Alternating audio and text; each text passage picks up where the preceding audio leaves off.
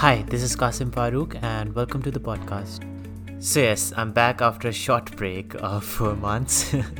But in my defense, something really important came up and I had to divert my attention and my energy to that. Also, on that note, I would like to request you all to please say a small prayer that things this year turn out in the best of ways for me. I'd be very grateful.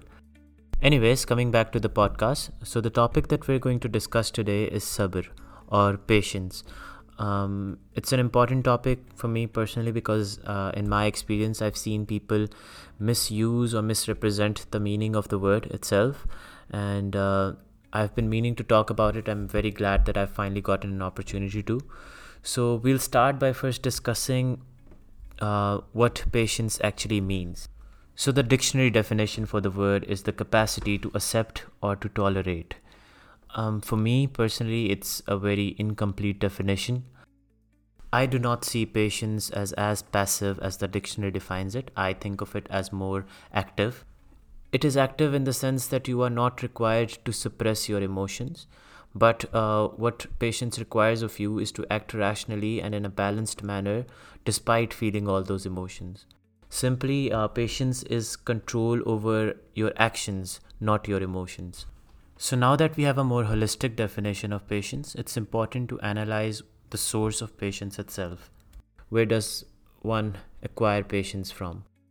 In my opinion, patience comes from understanding itself, the understanding that life never stays the same.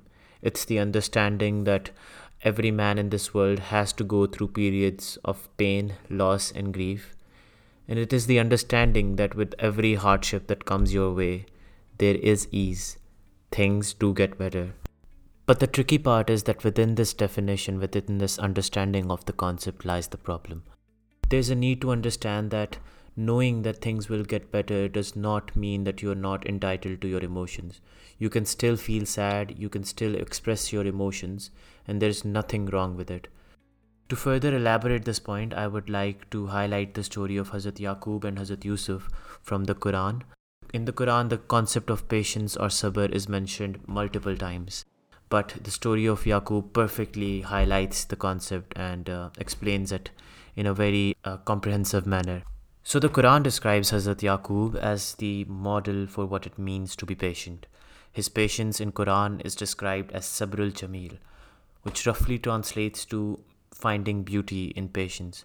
So, his patience is the most complete, the most beautiful. So, for those of you who are unaware of the story of Hazrat Yaqub and Hazrat Yusuf, I would do a quick narration. So, Hazrat Yusuf is the son of Hazrat Yaqub. He had a total of 12 sons, and Yusuf was one of his favorites.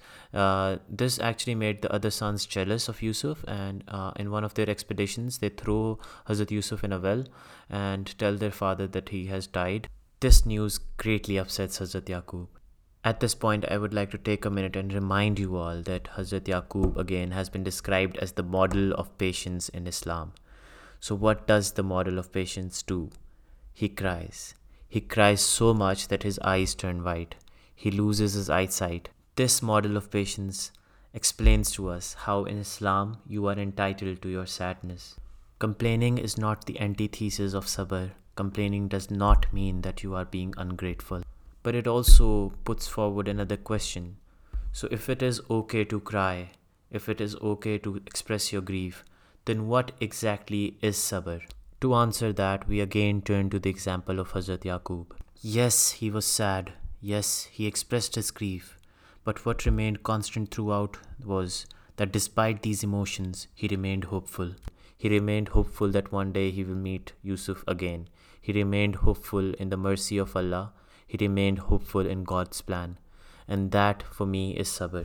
Sabr is being optimistic that things will eventually get better. It is the belief in the plan of God or nature or whatever you believe in. It is the belief that with every hardship there is ease. And so if I have to explain sabr in one word, it would be hopeful. It is to remain hopeful despite pain, despite grief, despite loss. It is being hopeful that things will eventually take turn for the better, that the pain that you are feeling right now will subside. In the end, the main lesson that we can take from the story of Yaqub and from our understanding of sabr is that we need to be sensitive to the pain of others. We shouldn't discourage people from expressing their emotions. It is their right, they are entitled to their sadness, and being sad in no way translates to being ungrateful. So, the next time you're with a friend or a loved one who's gone through loss or who's going through a period of sadness, do not tell them to stop crying, do not tell them to stop complaining. They are entitled to their emotions. Let them express themselves. But do remind them that this is not the end, that things will get better, that with hardship there is ease. In the end, I would love to know your opinion about the concept of patience. And if you have any corrections for me, I would be very grateful to learn. I would also like to conclude this podcast with this verse from the Quran. Indeed, Allah is with those who are patient. May Allah be with us all. Apna khayal rakhiyega. Khuda Hafiz. Goodbye.